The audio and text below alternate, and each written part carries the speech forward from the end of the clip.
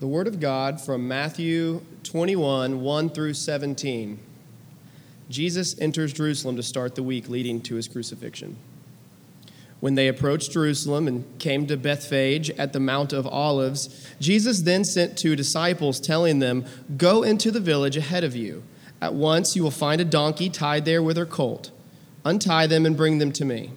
If anyone says anything to you, say that the Lord needs them, and he will send them at once." This took place so that what was spoken through the prophet might be fulfilled. "Tell daughter Zion, see, your king is coming to you, gentle and mounted on a donkey and on a colt, the foal of a donkey." The disciples went and did just as Jesus directed them. They brought the donkey and the colt. Then they laid their clothes on them, and he sat on them. A very large crowd spread their clothes on the road. Others were cutting branches from the trees and spreading them on the road. Then the crowds who went ahead of him and those who followed shouted, "Hosanna to the Son of David! Blessed is he who comes in the name of the Lord! Hosanna in the highest heaven!" When he entered Jerusalem, the whole city was in an uproar, saying, "Who is this?" The crowds were saying, "This is the prophet Jesus from Nazareth in Galilee."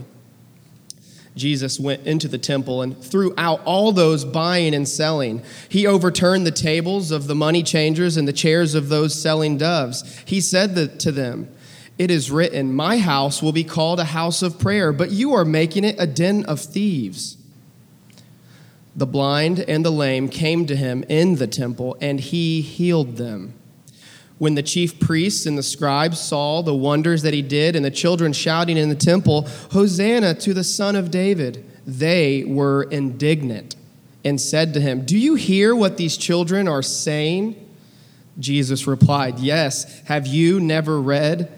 You have prepared praise from the mouths of infants and nursing babies." Then he left them, went out of the city to Bethany, and spent the night there. Sojourn, this is the word of God.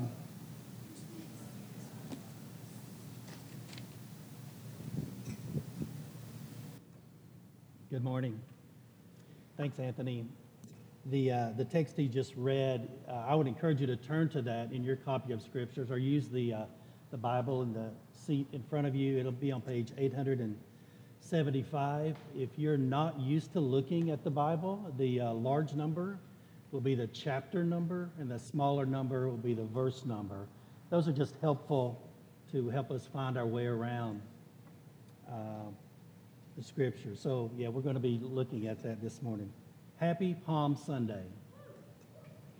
This is the Sunday before Easter, and it's observed in churches worldwide, both Western Christianity, Protestant and Roman Catholic, and Eastern Christianity, which would be Russian and Greek Orthodox churches. In some countries, it's observed as both a religious and a cultural holiday, a day of fun and celebration. And it marks the day that Jesus entered Jerusalem, leading up to his crucifixion, the week we call Holy Week.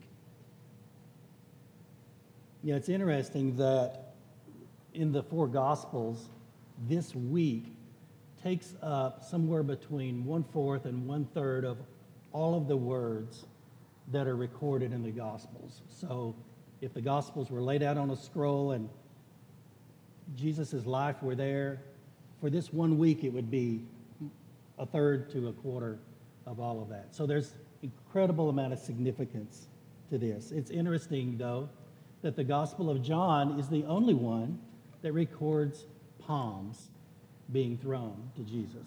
We call it Palm Sunday, though, so we're going to go with that, all right? Now, since we're over 2,000 years from this event, it's going to be helpful to set the context of exactly where we're at. This was the Sunday before Passover. Jerusalem would have been absolutely packed with Jews coming from all over the place, and more coming in every day. He rode into the city on a donkey, people shouting, "Hosanna," throwing palm branches in his path. And this may, to us, initially seem like, well, this sounds fun. This is a celebration. But to some of those there, this was an act of rebellion because it was kings who rode into cities on animals. And Jerusalem already had a king put in place by the Roman Empire, and he was a Jewish king. Now, many of the folks in the city knew that Jesus had performed miracles. He'd raised people from the dead. He talked and preached about his kingdom that was coming, and so they saw him as a political liberator, getting them out from under the oppression of the Romans. So from this text today, I want to bring two truths to you. You should worship Jesus as the king of your life. If you're not yet a follower of Jesus, I want to persuade you today that Jesus is king of all and that you should place your trust in him. Now, the others of you who are already trusting Jesus, I want to remind you that he is king of all. He's king of the universe, and your life should be spent worshiping him. So how did we get here? How did we get to this point of Jesus riding into Jerusalem? Well, I want to tell you a little story, big story. And it starts in the beginning. God created the universe and everything in it. He created human beings, and he created them in his image to continue the work he had started. But very soon, humans decided we wanted to live our own way and not God's way. Selfishness and violence filled the world, so God decided to start over with just one family, and that was Noah's family. Later on, years later, God made a covenant with a man named Abraham. And he told Abraham, the land around you is yours, and I'm going to bless the whole world through your family. In just a few generations, this family grew into a large nation named Israel. Now, the Egyptians became fearful of this nation of Israel, and they enslaved them.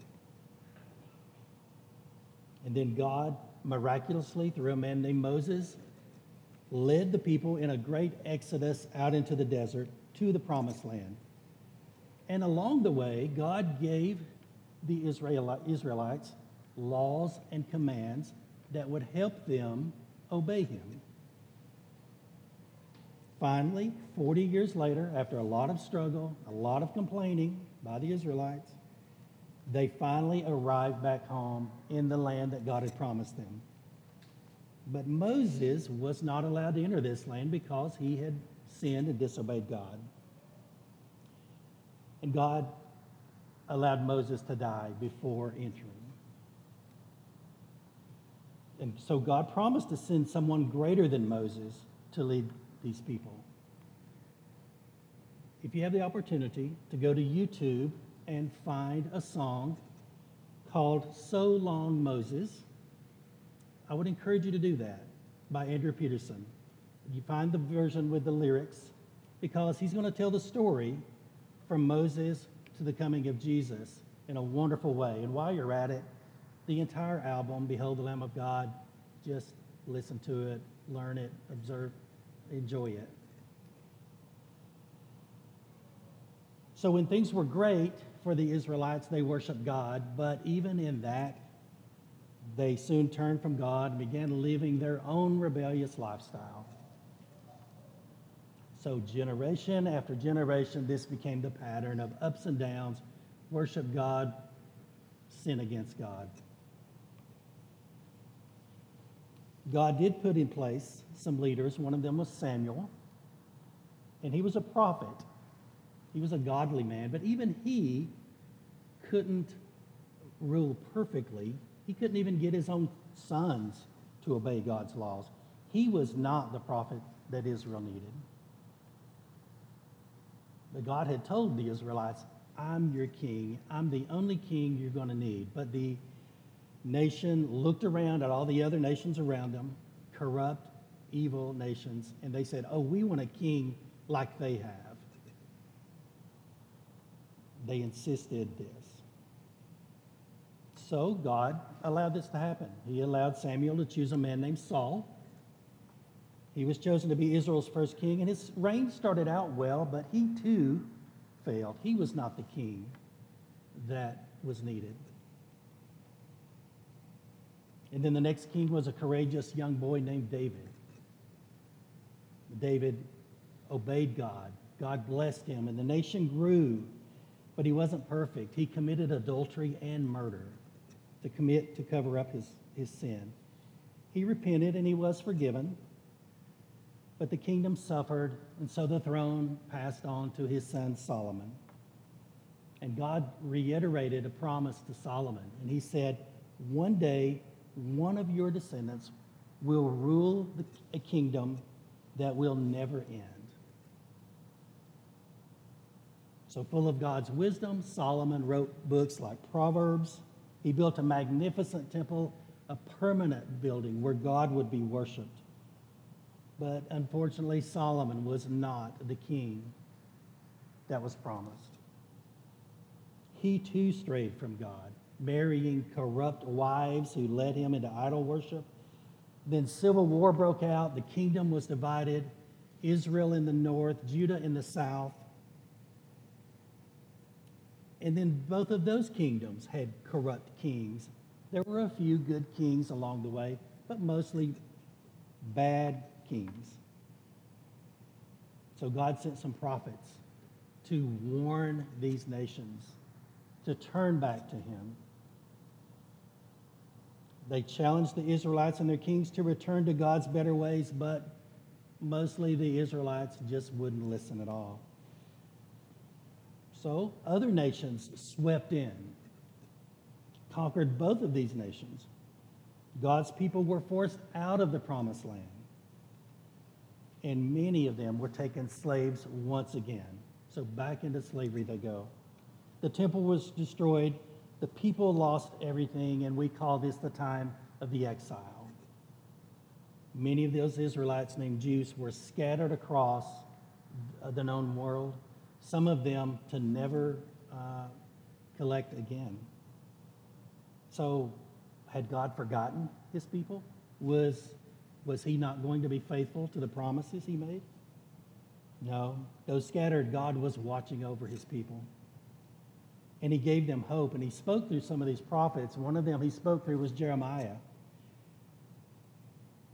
Through Jeremiah, God told these people, I'll make a new covenant with my people in Israel, returning them to the promised land and filling their hearts and their minds with my ways. 60 years later, that hope was realized. The Persian Empire freed the Jewish people to return to the promised land. A smaller temple was built there under the leadership of a man named Ezra. Other prophets like Malachi and Isaiah pointed to the future and a coming king, a Messiah, one who would fully restore Israel and bring in a new kingdom of peace. So the Jewish people waited and they hoped, and yet God went silent on them. And he wouldn't speak again for 400 years.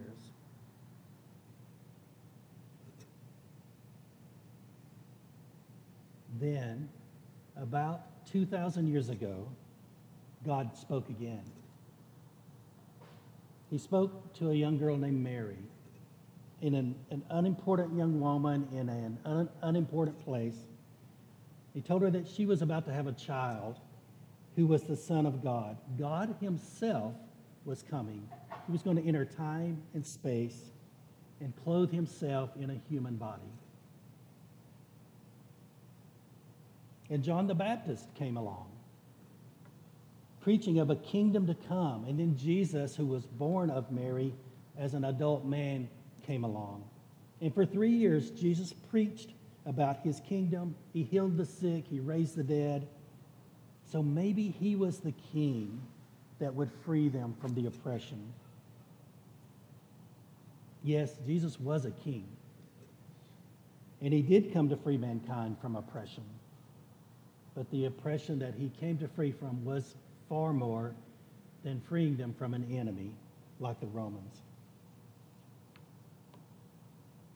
So in our culture, we don't have the same familiarity with serving under a king. We think of newly crowned King Charles III. And even if we lived in Great Britain, doesn't necessarily demand our worship or our allegiance. He's more just a figure of state. But we all have kings in our lives. We all have things that we do give our allegiance to. We may give our allegiance to ourselves or to success or money or our family, physical pleasure, security. But Jesus does demand, and he deserves our allegiance.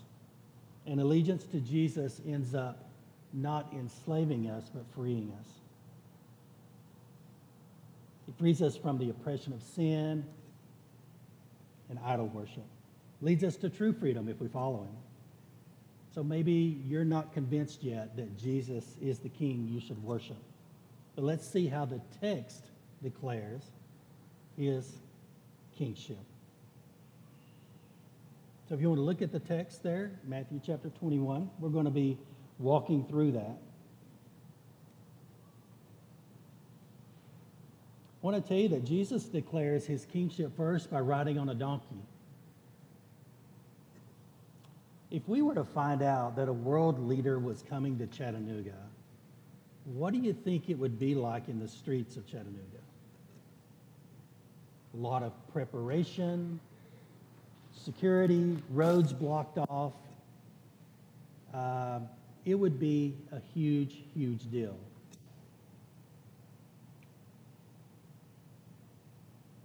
Look at Matthew 21, 1 through 5. And I need to grab my Bible. Sorry.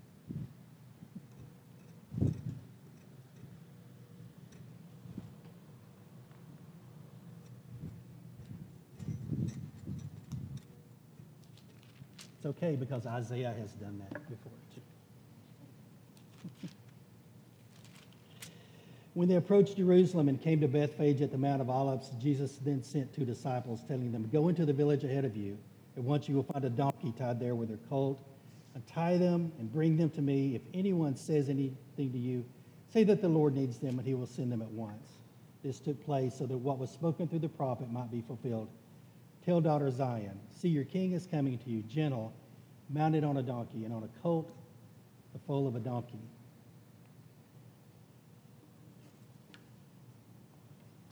So what is going on with this? What is he doing? Why does he want to ride into Jerusalem on a donkey? He's never done this before. He's entered Jerusalem many times in his life, but never like this. Matthew tells us why in verses 4 and 5, because he's quoting the Old Testament prophet Zechariah in a prophecy about Israel's king. If you want to look on the Bibles provided on page 845, although it's only a few pages previous to this, it's hundreds of years earlier this was prophesied. Zechariah said, "Rejoice greatly, daughter Zion. Shout in triumph, daughter Jerusalem. Look, your king is coming to you. He is righteous and victorious, humble and riding on a donkey, on a colt, the foal of a donkey." So Jesus is on the foal of a donkey, not on a white horse with a sword and a fist of iron, but gentle, meek, and lowly. In that same chapter in Zechariah 9, God states that this king will speak peace to the nations. So he's saying this is not just a regional king for a small area. This is a king that will impact the entire world.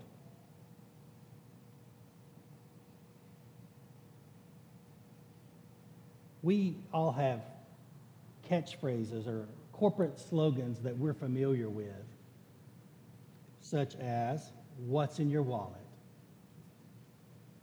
"Eat fresh," "Breakfast of champions," and for some of you, your very favorite, "The happiest place on earth." So when I say, "What's in your wallet?" you probably don't think, oh, my wallet, my purse. No, you think Capital One, right? When these words were revealed, Jesus riding on a colt, the people in that culture, especially the religious leaders, were so steeped in the Old Testament. They knew the scriptures, most of them, their leaders, from memory. When they saw Jesus riding in on a colt, the foal of a donkey, they thought, where do I know that from? And for many of them, they would have thought back to Zechariah 9 immediately. And they would have put it together, wait a second, that talks about a king. Jesus declared his kingship by riding in on the foal of a donkey. And secondly, he declares his kingship by cleansing the temple. Now let's look at verses 12 and 13. Jesus went into the temple and threw out all those buying and selling. He overturned the tables of the money changers and the chairs of those selling doves. He said to them, "It is written, my house will be called a house of prayer, but you're making it a den of thieves."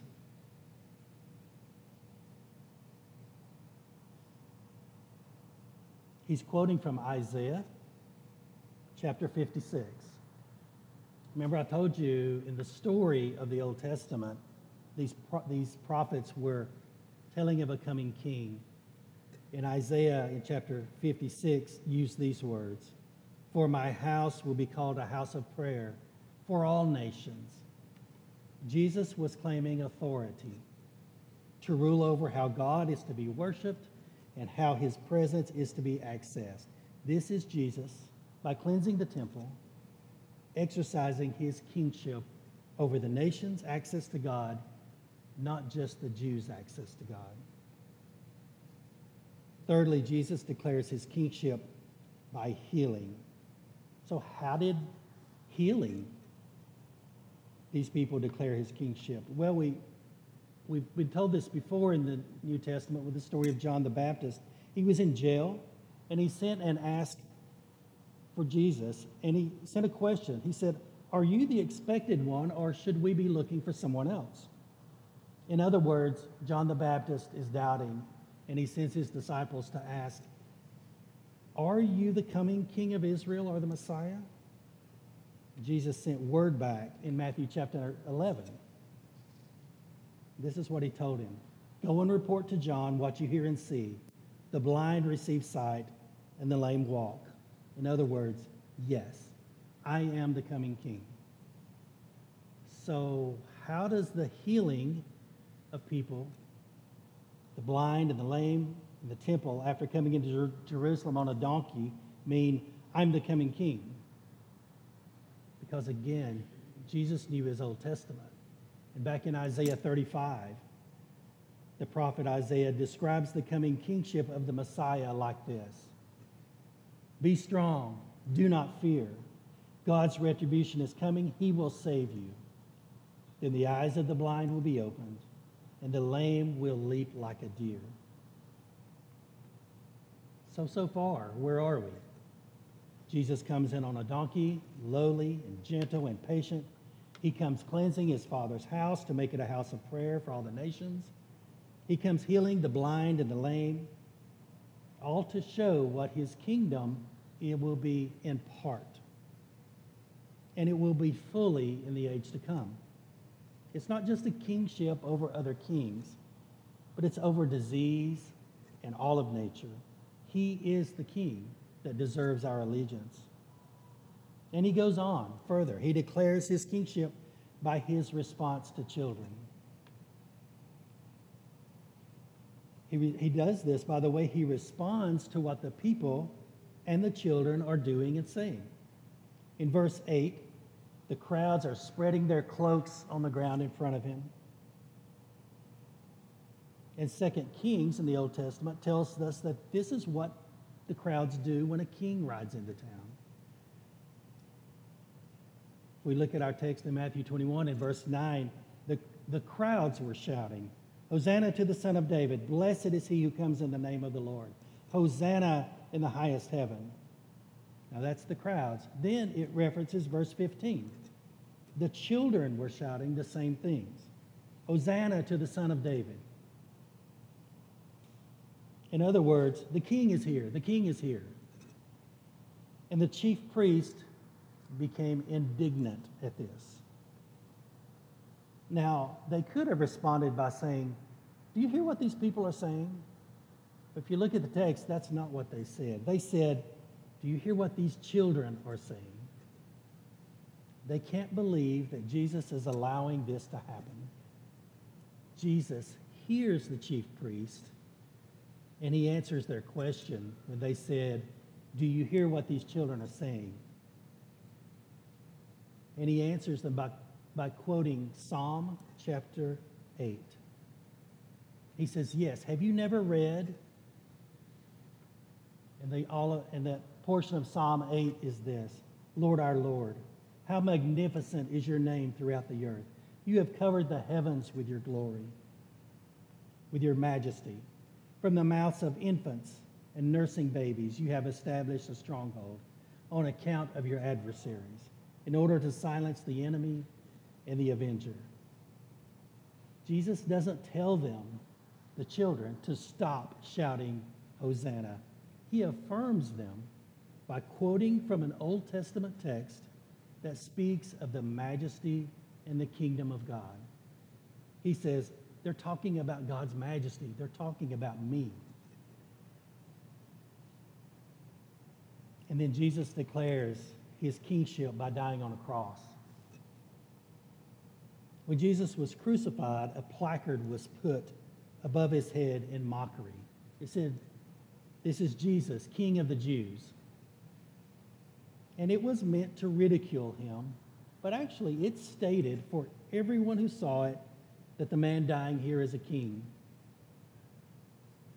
And as I said earlier, he never sinned, but he was put to death with thieves and murderers.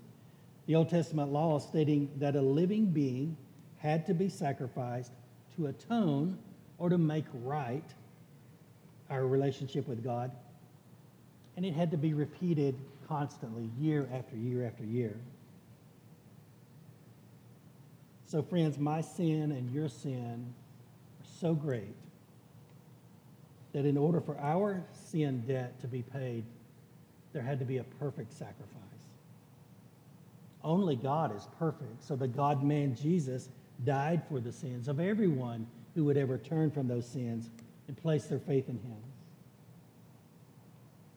Born of a virgin, he never sinned in thought or in deed, and he always obeyed God's commands, always. He lived a perfect life.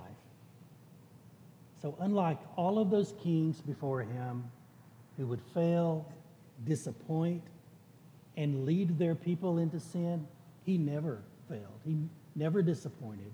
He never led people into sin. During the Passover time, when Jerusalem was filled with people, hundreds of thousands of animals would be sacrificed to atone for the sins of the people. Jesus obediently submitted to a horrible death by crucifixion to satisfy God's wrath against sin after living a life of absolute perfection. Then 3 days later, he was raised from the dead, and right now he's in heaven at God's right hand. So, friend, if you've never placed your trust in Jesus, repented of your sins, you can do that right now where you're sitting. Or grab one of the pastors or who you came with. We will be glad to introduce you to Jesus. Jesus is King. And so for these reasons, but not only these reasons, he should be worshiped. Jesus is King of kings and Lord of lords. There's no end to bad news in our world today. This fallen world can be frightening with wars, senseless shootings, earthquakes, rampant sin, decadence, in our society. So this should make us wish and long for someone wise and kind who can address the root causes of these things, who can defeat our enemies, who can protect us. There's a king like this, and his name is Jesus the Messiah. I just want you to listen to what John saw in heaven as I read this from the Revelation. Then I saw heaven opened, and there was a white horse. Its rider is called Faithful and True, and with justice he judges and makes war. His eyes were like a fiery flame, and many crowns were on his head. He had a name written that no one knows except himself. He wore a robe dipped in blood, and his name is called the Word of God. The armies that were in heaven followed him on white horses, wearing pure white linen. A sharp sword came from his mouth, so that he might strike the nations with it. He will rule them with an iron rod. He will also trample the winepress of the fierce anger of God the Almighty. And he has a name written on his robe and on his thigh: King of Kings and Lord of Lords. The Bible tells us that Jesus is a king. He's not only a king, but the text stated that he's King of Kings and Lord of Lords. So as we live in this fallen world and we seem to get defeated by this fallen world, we get defeated by our own sinful desires and Satan attacking us, it's vital, fellow believer, that we be reminded that Jesus is King of Kings and Lord of Lords. The gospel tells us that these defeats are temporary because Jesus is in heaven right now, as I said, at the right hand of God the Father, and he has been given the name that is above all names. He holds all power, and he can't and won't fail to bring the final victory over the world, the flesh, and the devil. So, fellow believers, our hope is never lost because he will defeat all of our enemies. He's not only the king of his people, those who are trusting in them. He is King of Kings. He is over all rulers, which means that those who follow other so-called kings or authorities must ultimately bow down to him. And it's our joy to call others to this reality, the reality of God's present royal reign, and call others that they should also bow down to Jesus as a sovereign over all. And fellow believers, in the end, all will bow down to him as king. Some willingly because he's given them new hearts, but some by force as he compels them to bend the knee before sending them to eternal judgment. The historic Presbyterian Westminster Shorter Catechism states, Christ executes the office of a king in subduing us to himself, in ruling and defending us, and in restraining and conquering all of his and our enemies. He subdues our stony hearts and our sinful desires and makes us willing subjects of his kingdom, a kingdom that will never end because he's conquering all of its enemies, including the world's senseless violence and decadence and the devil. Fellow believers, our hope is never lost because he will defend us and he will defeat all of our enemies. So, friend, what would your life look like if you woke every day with the mindset that you serve this King Jesus? Not just that he has saved you from hell, but he is all-powerful, all-loving. What if you gave up your allegiance to self and success and money and pleasure and family and security, all false gods that become demanding rulers, and instead you became like the little children shouting, Hosanna, unqualified worship of King Jesus, joyful to be in the presence of your beloved. Childlike trust and dependence when life is difficult, finances are tight, or loneliness becomes the most consistent thing in your life.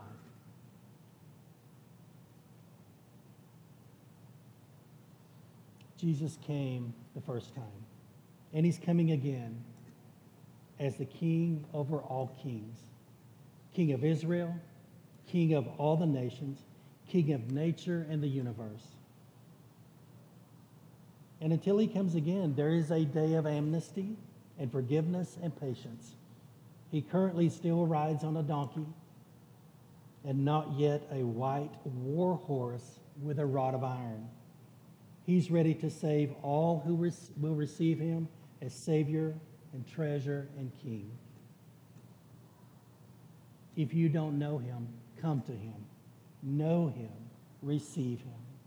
Live your life in allegiance to him. Worship Jesus as the King that he is. Let's pray. Heavenly Father, thank you for your word that instructs us and guides us, teaches us. Lord, I pray for myself, for these friends, that we would all put away and reject false kings, that we would turn to Jesus as our King today, tomorrow, for all eternity. And Lord, if there's any in our hearing today who have not yet placed their trust in you, Lord, today, would you make today the day of salvation for them, and that they would trust in King Jesus today. Amen. And now,